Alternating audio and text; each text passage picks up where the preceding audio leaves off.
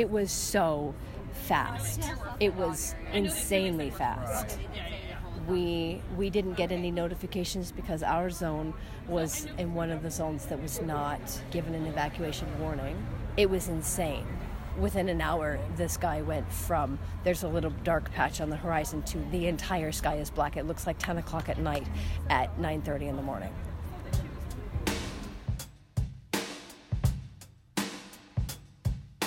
Welcome to This Week in California Education, brought to you by EdSource Radio. I'm Louis Friedberg. And I'm John Fensterwald. That was Aria Boone, a mother of four from Paradise.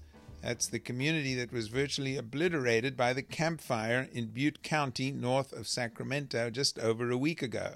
EdSource's Diana Lambert spoke with Aria at an evacuation center in Yuba City right after the fire. Her house was destroyed by the fire, as was her children's school, the Paradise Elementary School. She talked with Diana about how she is helping her children cope with these multiple losses. We deal with the emotions of loss as honestly and openly as we can. If we're feeling angry, we say, that's okay. You're angry. That's a normal response to loss. What are you angry about? What are you upset about losing? What are you sad about? What are you frustrated over? And dealing with those emotions as soon as they come up and not burying them, not stuffing them down, not making the children feel guilty for however they're processing, but simply being in that moment wherever they are. This week, we're going to focus on what school districts can do to help children and families deal with disasters like these. Unfortunately, one community just a 3-hour drive away has had to deal with a similar tragedy when thousands of homes were also wiped out in Santa Rosa by the Tubbs fire there. We're pleased to have on the line Mandy Corbin. She's the Assistant Superintendent of Education in the Sonoma County Office of Education. We asked Mandy Corbin how educators there responded to the tragic fires and how things are going 1 year later. Following the Tubbs fire, the County Office of Education in Sonoma decided that we would develop an infrastructure pretty immediately to support the 40 or so school districts that we have within the county, and a number of different arenas.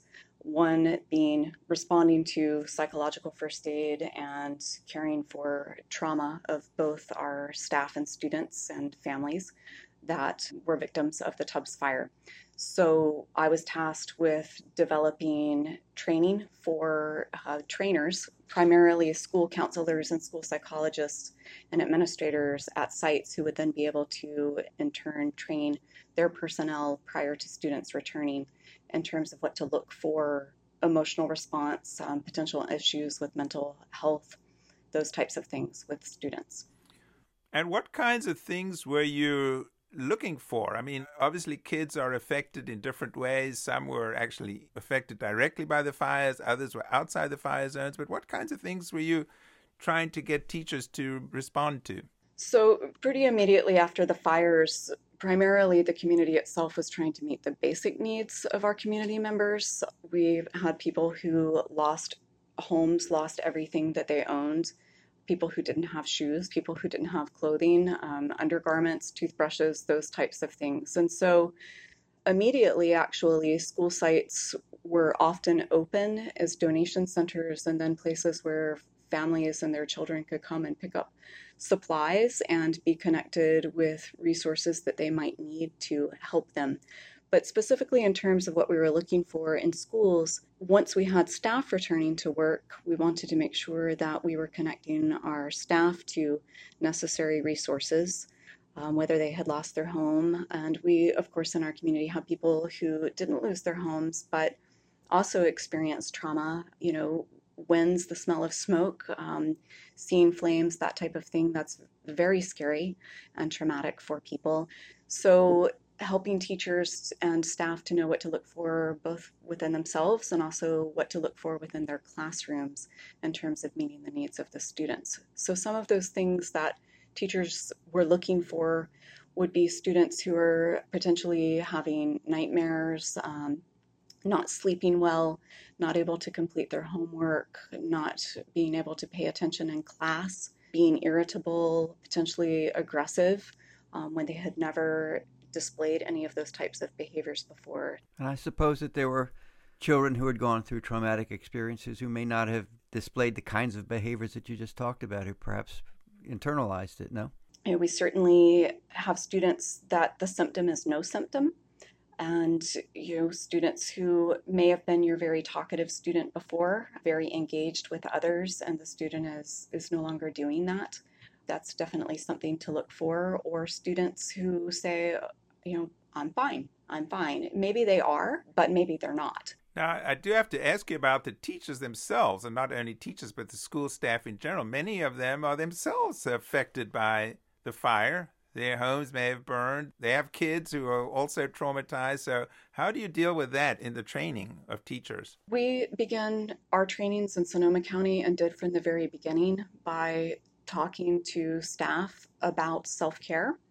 They talk about, if you've ever been on an airplane and watched the flight attendant, talk about the oxygen mask that drops. You should put on your own oxygen mask first before trying to help someone else. And so that's the example that they give in the training. Put your oxygen mask on before assisting others. They talk to teachers and staff about knowing your own limits, that you may have similar reactions as to what your students are having, that it's okay to ask for help. We all have employee assistance programs available. In Sonoma County, we have a number of different support services available that are, at this point, still continue to be free to community members, including, regardless of what your job is, whether you're a teacher or any other type of worker in our county. And that, reminding educators to give themselves permission to relax and zone out and do things to take care of themselves. Often educators, we put everyone else first and forget about ourselves. I neglected to ask you about where you live. Were you affected by the fires? I live in Santa Rosa, and I was evacuated and did not lose my home. That said, I have an adult son who's 21 who has autism, and his dad's home was lost in Coffey Park. And we've actually since relocated to a different house due to his dad continuing to be displaced. So his dad's house has not been rebuilt yet. It's in the process of being rebuilt. So certainly circumstances changed very quickly. And I think that, in thinking about teachers and staff during the workday who may themselves have also lost their home, be evacuated, or be displaced in some way, or even having people that did not live with them before live with them now because someone they're related to or close to may be displaced. It makes for a change in structure for everyone. And those things are hard to deal with, but we are adjusting in Sonoma County, and there is some normalcy returning to our community. We're talking with Mandy Corbin, who is Assistant Superintendent of Special Education with the Sonoma County Office of Education. You mentioned a return to normalcy after about a year, and after a life-changing experiences such as you and others have gone through. What would normalcy be? It's not like how it was before. I can, only speak in some ways from my own experience in that way. Things have changed in Sonoma County. That said, I am very proud of the community that I live in. The community came together, and people who didn't know each other supported each other, took people in. Part of the new normal in Sonoma County is that the community has learned to be a stronger community and work together, and people are, in my view, more forthcoming about helping others, identifying resources for others, and asking for help themselves. And, talking about the fire has become part of life in Sonoma County. Mandy Corbin, you referred to the new normal. Governor Brown referred to this as the new abnormal this past week. Yes, I heard that. When these fires happen, there's so much of just to deal with the physical realities and the evacuations and taking care of physical needs. And you're talking about focusing on also on the emotional needs. Do you think it really made a difference? I mean, in terms of the priorities right now, in terms of what's going on in Butte County, for example, to also focus on that. Did you think it made a difference in helping kids and, in this case, also teachers get through this?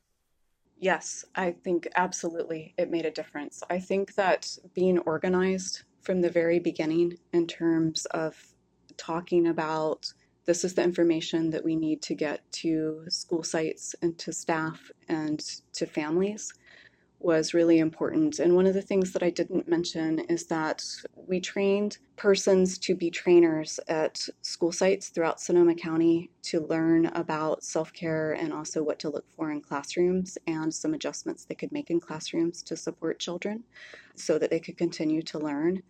That said, we also did training for parents. And so most districts in Sonoma County had parent meetings where they brought in parents and had a school counselor or a school psychologist actually also train the parents around self-care and what to be looking for in their own children. And I think that's made a tremendous difference because people know what resources are available. And oftentimes, persons will not reach out and ask for help if they do not know that resources exist or what they are, or you don't create a system for which they can access those resources. And so by bringing everybody together in this way and having a coordinated effort, I really do think it's made a huge difference. Now, we have programs in schools where teachers and staff are able to identify children that are still struggling and connect them within the school sites to appropriate resources. And just in closing, in terms of this question that you've asked me, I do want to mention that Santa Rosa City Schools, which is the largest school district in Sonoma County, one of the wonderful things that they've done is taken some of their fire recovery dollars and opened what they're calling an integrated wellness center. And it is a school site that they had inactive, they weren't using. And there are varying types of resources there for children and families for mental health support, but other kinds of resources as well that families and children may need to be connected to. So just building that long-term infrastructure to support the needs of our children so they can keep learning, I really do believe it's made a huge difference. Well, thank you so much, Mandy Corbin, Assistant Superintendent of Special Ed in the Sonoma County Office of Education. Thanks for speaking with us today, but more importantly, thanks for all your work. So crucial in helping kids and families get through these terrible disasters which California has faced and looks like will be facing in the future. Thanks so much. You're welcome. Louis, there's been riveting attention on the fires and the rescue and supplies and the volunteers, but Mandy reminds us that so much of the work needs to begin after the flames are out. And really focuses attention on the heroic work that teachers and others in the schools are called upon to do at times like this that none of us really want to experience.